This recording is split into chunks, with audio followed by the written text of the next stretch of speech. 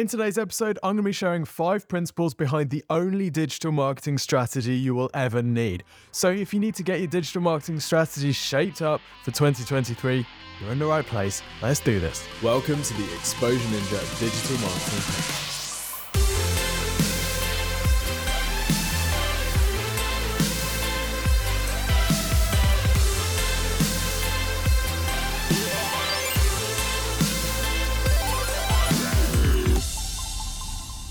Welcome to the Exposure Ninja Digital Marketing Podcast. My name's Tim Cameron Kitchen. I'm head ninja at Exposure Ninja. We're a digital marketing agency that helps our clients get more leads and sales online. And that is exactly what today's podcast is all about, helping you shape up your digital marketing strategy with these 5 key principles. Now, there's a YouTube version of this podcast. Just go to YouTube and search for Exposure Ninja and you'll find it. Okay, principle number 1, nobody cares. Whoa, horrible. Don't worry, it's true. Nobody cares about your business or about you or really anything that you stand for. And that sounds utterly brutal, but let me explain. Let's imagine, think about the place that you buy clothes from, right? The retailer that you buy clothes from or the brand that you buy clothes from. Now, why do you buy from that company? I'm sure a couple of reasons pop into your head. Things like I like the clothes, the good prices, or my favorite people also shop there. I know I look good in the clothes, whatever. Now imagine that someone just knocks on your door or walks past you in the street and says, hey, stop shopping at that store. Come and buy clothes from us. We sell clothes too. Now, at this point, what reason do you have to buy from them? None. You don't care at all. There is nothing to make you care. And the brutal truth is that a lot of the businesses that we talk to and that we see asking us for advice are basically a slightly worse version of the most popular competitor in their category. Or at least that's what they look like to the outside world. Okay, so back to our clothing example. Now let's imagine instead that we see an advert for a new clothing retailer on Instagram. This ad has been targeted at you because of your interests in other similar brands and, the demographics and all that type of stuff. So it's targeting you and you're interested in these types of clothes. Now, let's say that the ad shows someone with a similar body type to you looking freaking sick in these clothes. You can immediately tell from the tone of voice in the ad that the brand is right up your street. Now you're interested. You have a reason to care that this brand exists because the clothes look cool and they're relevant. This is so obvious, right? But exactly the same thing applies to your marketing. If you have a website that looks like everyone else's, your USPs are the same as everyone else's, and your audience is basically everyone or a version of everyone, we'll come back to that in a second, then you're going to have real trouble getting anyone to care about your brand, let alone spending money with you. So let me give you an example of this in practice. Now, we've been running this service called Fix Your Machine, and this is where we work with businesses to get their marketing all shaped up and basically a bit of a marketing glow up. We work on things like customer personas and understanding from their customers why people buy or don't buy from them. We work on their USPs and their calls to action, their offer and their branding, that type of stuff. So that's Fix Your Machine. Anyway, one of the businesses that we've been working with on this recently is a custom PC builder. So they sell like custom gaming PCs.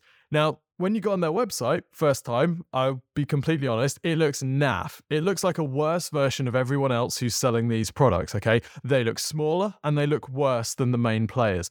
Less stock, longer delivery times, worse website, right? Am I selling them to you? No, I'm not. But then again, are they selling themselves to their customers? Not particularly well either. Now, after speaking with the company, I find out that actually they personally advise every one of their clients. They will happily talk on the phone for hours to get that PC absolutely right, to make sure that the customer isn't overpaying, isn't underpaying, make sure it's perfect for the use case that they have in mind. If they can sell a customer on a lower price machine, and that's going to be absolutely suitable for their needs, then they will do it. Right? This is a massive contrast to the other companies, the larger companies in the space who have huge sales targets. They've got unsold inventory. They need to just shift. It's a completely different thing. So now by telling this story about how this company interacts with their customers, we can turn their small size, the fact that they're smaller than their larger competitors, into a competitive advantage. We can actually make people care. All right. Now, whilst this is a really small business that we're working with on this particular thing, there are other examples where we're working with the larger competitors and we're trying to make the larger competitors stand out. So in that case, you'd find another story. You'd find a different story which sold the fact that the large business, there's an advantage to being large. But you can see there that just by identifying what that story is and figuring out how we can tell that story on the website, we can make people who land on that site care much more about their business. It doesn't just look like a worse version of everyone else. Actually, Great, they're a small firm. That means they can talk to me. Okay. So this is why making people care is the first thing that you need to nail before building out the rest of your marketing strategy. Why should people care about your brand? And why should they buy from you over your competitors? You need to be able to answer these questions before you can build a marketing strategy. Okay. So that's the first principle. Second principle is competitor analysis or competitor research. So your competitors are a total goldmine when it comes to your marketing strategy, and not just your direct competitors, but even the businesses that you aspire to be like outside your industry, outside your space. Now, if you're unsure who your online competitors are, a lot of people get this wrong. A lot of people think that their online competitors are maybe companies that are selling the same service as them, whereas actually a lot of the time your online competitors are people that are competing for the same eyeballs as you.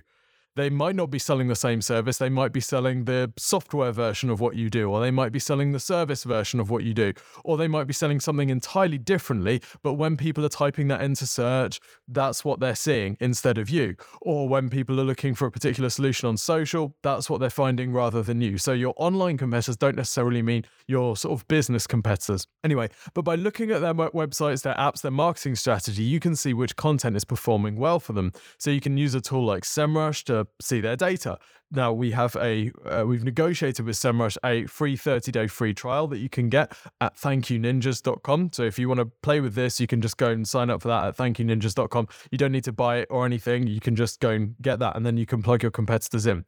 So what you can do, just stick their URL in, and then if you go to organic research, and you can have a look at the pages which are driving them the most organic traffic, basically the pages that are ranking best. You can see when you put in a whole bunch of your competitors, you can start to spot the patterns. So are lots of your competitors using long form how-to content? Can you use that for your business? Are your competitors ranking their core product or category pages? And if so, what are they doing on those pages, which is slightly different? Now, I explain this in much more detail in the video. So if you want to go and have a look at that, just head over to our YouTube channel, just search for Exposure Ninja. You can also use this type of competitor research as a great way of validating ideas that you might have. Let's say you've got a great idea for building out a particular piece of content on your website. Well, you can go and have a look and see if your competitors have already done this or a version of this. If they have, and it's generating them no traffic, well, you've just saved yourself a whole bunch of time putting that thing together, because you know that it's not going to work unless you know that you can make it so much better. At the same time, if they've done it and it's going really well for them, then you know, hey, this thing works. We just need to focus on making it much better. You can also look at things like the calls to action that they use on their website. This can be really key. So how are they turning cold traffic into leads or sales? What are they having to offer? And can you do a better job of that? Now, in most markets, your main competitors are going to suck at CTAs. They're going to suck at their front-end offers. So you might want to look at some more aspirational businesses for this type of inspiration. You can also have a look at things like the social platforms that people are posting to, the events that they're attending and holding, the publications that they're featured in. You can get all of this data from SEMrush if you want to. Okay, the next principle is knowing your audience. We can't overstate this, but it's amazing how many businesses don't know the answer to who is your target audience, or can't answer this without BS, right? Now, I'll give you some red flag answers to this question. Anything that starts, it depends, bit of a red flag. That usually indicates that a business is unclear about their target audience. Another red flag, everyone who. If their answer says everyone who, then it's likely that they've got a very general marketing message, which is unlikely to get real traction with any one particular customer group.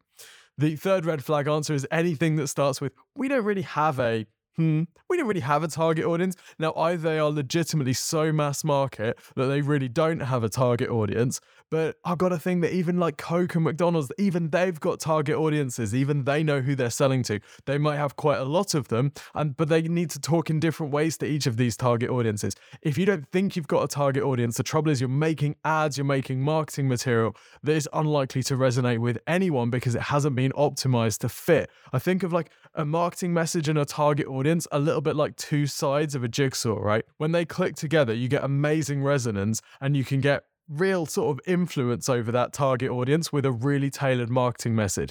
If you have just a general marketing message, well, that's not going to fit into your target audience's puzzle piece, right? It's like a big flat piece. It's not going to fit into like the grooves and the nooks and crannies of your target audience. So it's much less likely to resonate. And that means that someone with a much better optimized puzzle piece is just going to slot in nicely.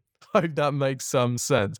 Your audience has a huge impact on your marketing activity. It influences the channels that you use, your tone of voice, even the colors, fonts, and images that you might choose for your branding. So unless you actually get this nailed, a lot of it is going to feel like it doesn't really resonate. Now, some good examples of this, and again, you can go to the video if you want to have a look at this. Aviva. Aviva is a well-known insurance company in the UK, but due to the nature of what they sell, like loads of different types of insurance, their target audience is super, super unclear. And that means they don't really resonate. They don't really have a sort of sticky hook in any way at all. They are left to do mass market. They're left to try and attract clients based on price because they don't really have anything else to sell for.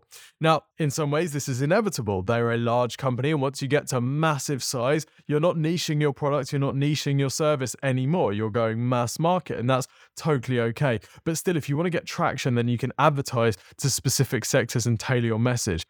So on the Aviva website, the content, it's not particularly inspiring. It's very sort of functional and treats insurance as a utility, as a lot of these types of businesses have to do because they don't have any other way to resonate because they are so broad. So what they do instead is they rely on messages around, being reliable, the fact that they help loads of people, the fact that they've been around for ages.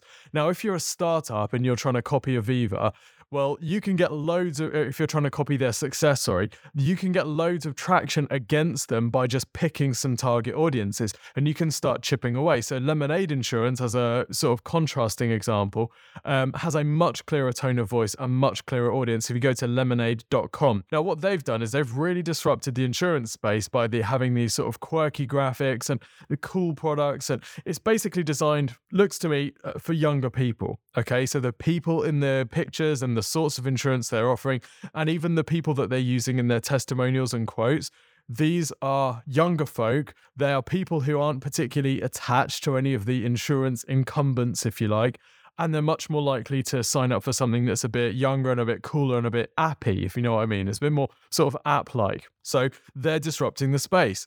They know their audience. They know that their audience finds traditional providers to be stuffy and complicated. So they simplify stuff. So instead of stuff like get contents insurance, right?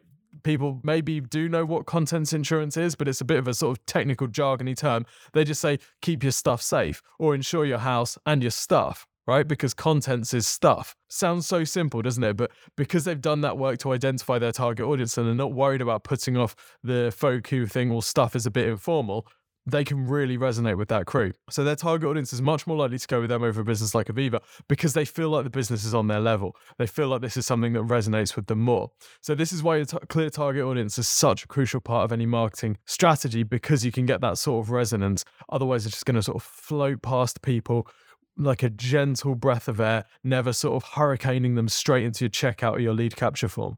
And by the way, if you don't know whether your marketing strategy matches your target audience, then you can request a free website and marketing review from the team here at Exposure Ninja. It really helps to get a fresh pair of eyes from people who live and breathe digital marketing. So go to exposureninja.com/review to request a free website and digital marketing review from the team here. We will have a look at your website, your digital marketing, what your competitors are doing, and we'll map a prioritized action plan that you can follow over the next 6 to 12 months. We'll send this to you via email. You can implement it yourself. You can ask us for help. Whatever you need to do is totally cool. So go to exposureninja.com/review. It's completely free and it's amazing. Okay, next key principle: jargon is out. Now, caveat, there are some businesses that think they really need to use jargon. Let's say you're selling medical equipment, for example. Now, you might think, okay, but selling medical equipment, we have to get really technical. That's what our audience likes. Well, let me challenge you on that. Let's say your target audience is medical facilities. Just because your target audience is medical facilities doesn't mean that the person looking at your website is the top surgeon.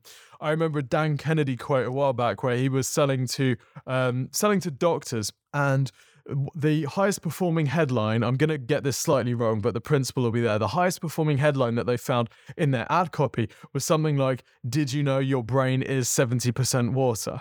Right? And this was selling to doctors. This was like well-educated people that should be well beyond that type of stuff. But guess what? Even doctors click on the Daily Mail sidebar stuff, right? Even doctors, even people who know jargon, they still respond to plain English copy. And in general, it tends to outperform. So the person looking at different options for your medical equipment might be someone who has less knowledge and they've just been tasked with researching options. We've spoken to some very large medical device manufacturing clients who have told us, actually, do you know what? It's a bit of a misconception that our target audience really knows anything about what they're buying, because the people who are buying our huge equipment, the people that are signing these multi-million-dollar deals with these hospital groups or whatever, actually, this might be the first time they've ever purchased something like this. So if we start talking jargon, they're not going to get it. We need to talk about what's most important to that person, which is going to be like cost savings or efficiency or helping patients get the best care or whatever. So actually, jargon is way less useful and way less important in a marketing sense than many people think, even if they're in jargon-heavy industries. But for most of us, jargon is only an impediment. Let me give you an example. So in the medical device space, because we're talking about that, you've got a company like Samsung Healthcare, right? Let me just read you something here. So Crystal Beam utilizes arbitrary waveform transmission, massive parallel beam forming, and synthetic aperture technologies to produce a faster frame rate and improved image uniformity. What does this mean? Unless you actually know the detailed technical information about how these devices work. And by the way, the customers, the end users of these products don't, right? Unless you actually know that jargon, all of that copy is totally meaningless. It just leaves you with the impression that, do you know what? This product isn't for me. Maybe somebody's meant to buy this thing, but it's not me because I don't understand any of this stuff. So let's think about another example from a sort of B2C, case study. NutriBullet, right? NutriBullet, you know, the sort of the blender thing. Well, see, I can't even describe NutriBullet without calling it a NutriBullet because I don't actually know what product category it's disrupting. So let me explain. How did they disrupt the food blender market? Because they're just selling like food processor, food blender type things, which have been around for years. Like everyone has one tucked in that drawer at the back in their kitchen, which they never really use. So how did NutriBullet manage to sell something which everyone doesn't just put on the drawer, they put on the top of the work surface and they use it on the reg? Like what's going on there? Well, the incumbents in that space, companies like Bosch, were talking about things like the number of switching stages in their devices. I'm looking at a product page for a Bosch NutriBullet sort of equivalent now, and it's called the Blender VitaPower Series 2 450 watts stainless steel. And the product overview says it's got one switching stage. The blade design is a 4-wing blade, stainless steel. Usable volume is 0.6 of a litre. It doesn't have a pulse function. Well, like how exciting is that? Am I going to buy that? Am I going to think, wow, that sounds way better than the blender I've got? No, NutriBullet bounces in talking about how delicious smoothies are and how you can unlock the power of fruit and make yourself healthy. Like NutriBullet basically selling as a sort of weight loss / lifestyle product, exactly the same items as these other companies were selling. I don't know if there's anything necessarily different about a NutriBullet blender to a Bosch blender, except for the fact that NutriBullet, I don't know, do they even manufacture their own stuff? Not sure. Don't know how long they've been around, but it's nowhere near as Bosch. Have they sold as many blenders as Bosch? Probably not. But Bosch is there talking about like, you know, the particular switching service. I don't even know what that means. NutriBullet's talking about, hey, this is nutritious and delicious and you can get healthy. Everything's perfectly portioned. Hey, smoothies are awesome. Yeah, whoa, you can blend on the go. Right, it's a completely different language. So what's the audience really buying in this situation? The best way to find out if your audience likes jargon is to actually speak to your customer service or sales teams. If you speak to your customer service or sales teams, these are the people in the business who often speak to customers most often. So they know what terminology customers use and what they actually care about. Now, what's really interesting here is that a lot of the time, the customer service, but particularly the sales teams in a company, are a little bit looked down on by the rest of the company, particularly the technical departments, because they think, well, you know, the sales team, they don't really get it. They're all just talking about like hype and they just talk about, you know, they don't use the proper terminology. Well, guess what? Your sales team are often the people that are most calibrated to your audience. So it's not them that's wrong. right? They've got it. They understand. They know that they need to talk in plain English. Do you think the average Blender buyer makes their decision based on what the connection rating, wattage, or body construction material is? Absolutely not. They make it based on, what's going to be easiest, what's going to be most delicious, and what's going to help me lose weight, right? It's that type of stuff. So you need to figure out what your audience actually cares about. Drop the jargon in most cases. Okay, what are we on now? We're on the next principle. I don't know if it's fourth or fifth. I can't remember. This is acknowledging failures and learning from them, of course. Yeah, we don't just want to say, hey, yeah, that was a failure. Never mind. Off we go. Yes, you can make informed decisions based on your target audience, your product offering, and your competitors. Sometimes those ideas won't work out. The most important thing you can do is figure out why something didn't work the way intended and fix it, okay? So how do you do this? One of the best ways that we know to work out what's not resonating with a target customer is to actually talk to them. It's to get them on the phone. Ideally the phone, because then you can really probe them. If you can't do phone, emails are second best, but it's quite a distant second best. Really, the phone is the best thing that you can do. How often, be honest, how often do you seek feedback from customers who buy and the leads who don't buy from you? And this is sometimes one of the most important exercises that you can do. You might find things that you've been emphasizing in your marketing which actually don't mean that much to your audience at all. Or your target audience didn't have a key objection handled, so they simply couldn't go ahead. You might find when you talk to your customers that a lot of them are going ahead despite having a key objection. They just took that leap of faith. Well, that's really interesting because for every person who takes that leap of faith, there might be 5 people who don't take that leap of faith. So if you can iron out that leap of faith requirement in your marketing by handling that objection in your copy or in your images, well, you can get access to those people that wouldn't have bought from you otherwise. Now, one pattern that we see a lot is a really competitive market, usually B2C, with loads of well-funded businesses spending so much fighting over a small group of customers that they're all losing money, okay? And then a client will come in and they'll dip their toe in, they'll get burnt, and then they'll say, oh my gosh, and the whole thing is a washout, made that mistake, I'm not going back.